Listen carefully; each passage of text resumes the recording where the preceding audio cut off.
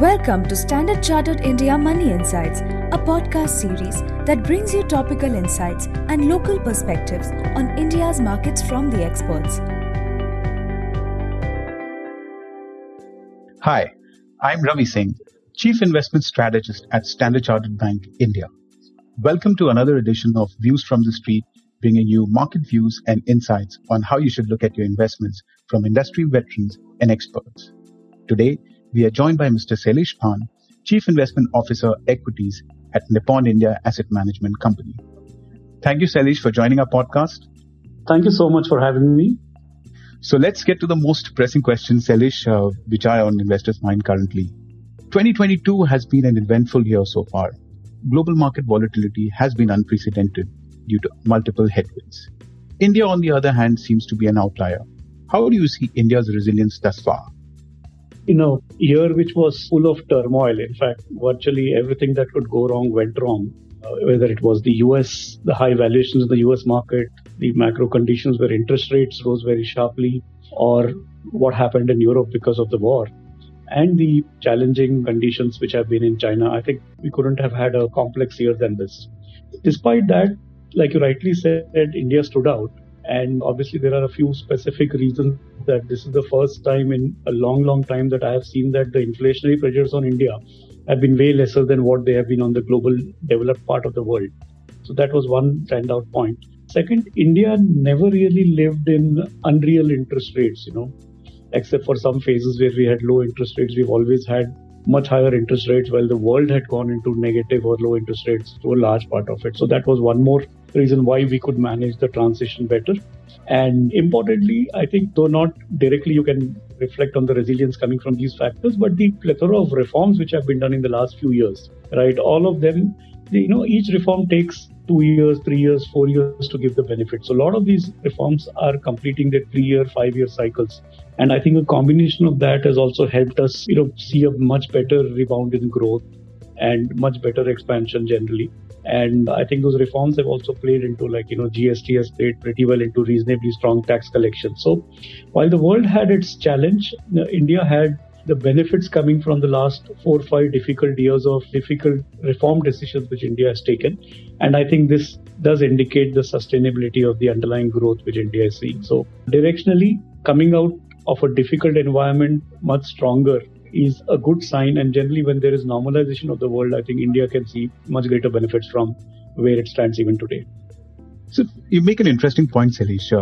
Now, but because of this outperformance, there are expectations of a very high absolute valuation and relative valuation compared to peers. Does that pose a risk?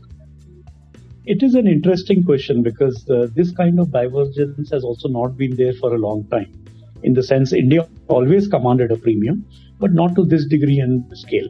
So when you sit back and look, what happened to those markets for them to correct so sharply, competing markets and competing in global capital. I think some of those are local issues, which are, at least in China, these are local issues which are more local policy-led, which had led to the challenges in the de-rating of that particular space, plus also the COVID-related challenges which are there. So each specific geography where the de-rating has happened, and more so you're referring to emerging markets when there is competition for capital for India, I think India clearly has stood out, right?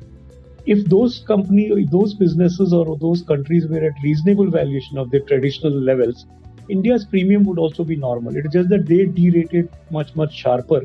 And we didn't have a very strong negative case to derate because, like I mentioned, all the 4 or 5 factors started supporting India in terms of recovery. So yes, we do trade at a premium. So it's possible that in a relative global recovery, we might underperform.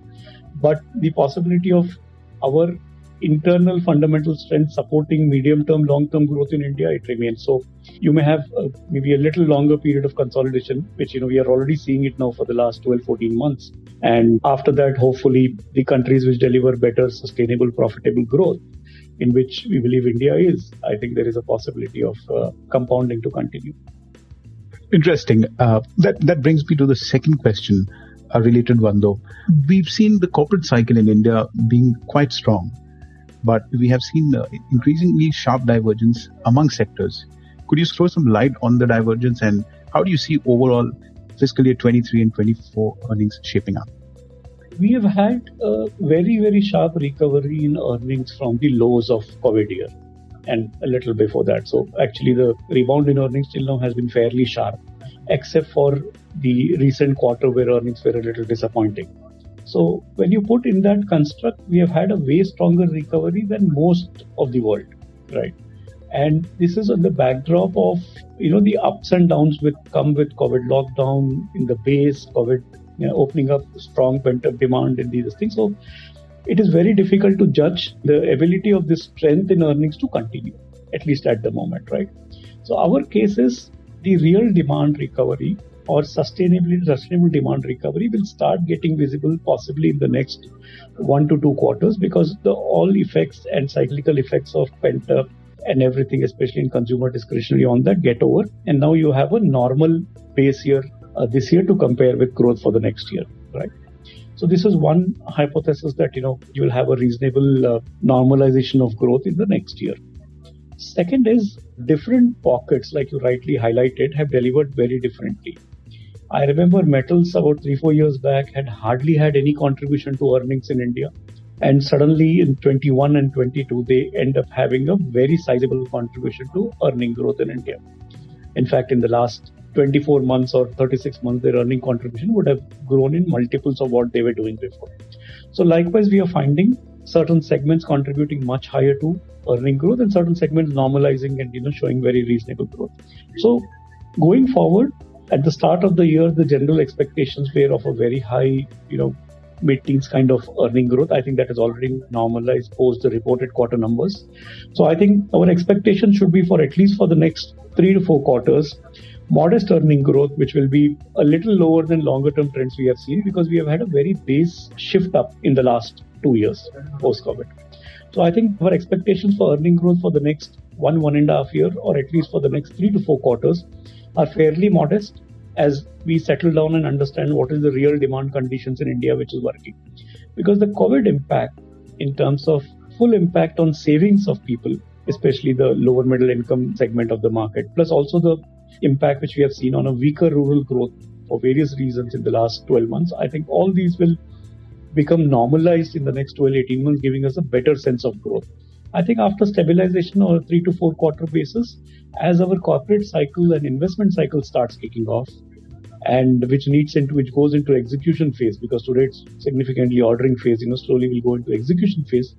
Plus global growth, possibly we are at the worst of it, right, in terms of global demand conditions in a challenge, and should get better in a 12-month period. So I think the outlook in terms of certain macro conditions will be way better 12-18 months out, and that will possibly lead to higher earnings post that.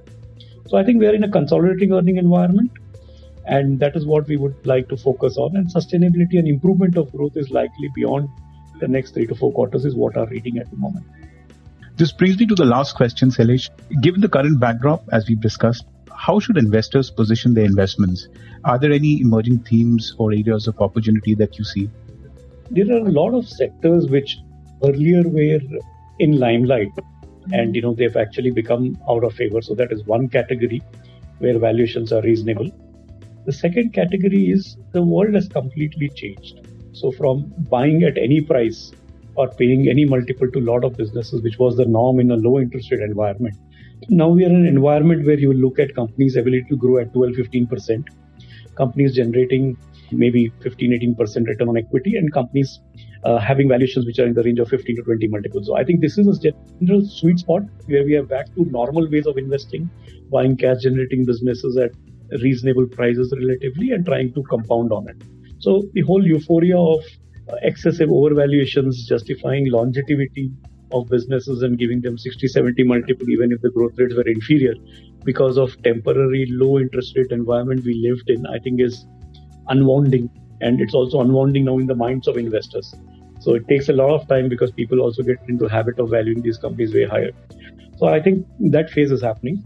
So that is an important point to note, that we are back to the normal world, which was pre-2000, maybe 15 or 14 or even before, where we used to have value companies based on their cash flows, value companies based on their return on equities, and value in terms of their ability to generate quality and sustainable profits over a period of time. Second is, like I mentioned to you, a lot of businesses which were in favor because the world has changed or their segments have slowed down, have become interestingly valued. In this, the whole insurance sector comes into play as an important sector or theme which can work out well.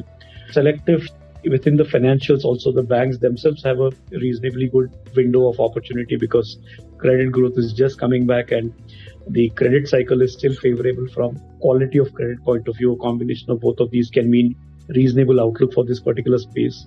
Pharmaceuticals as a sector which was initially in the limelight post-COVID, which ebbed off a bit. I think that is one sector where valuations are sensible and reasonable. And then in selective pockets across sectors, for example, consumer staples everything was an extreme valuation at one point of time about 3 years back, 4 years back.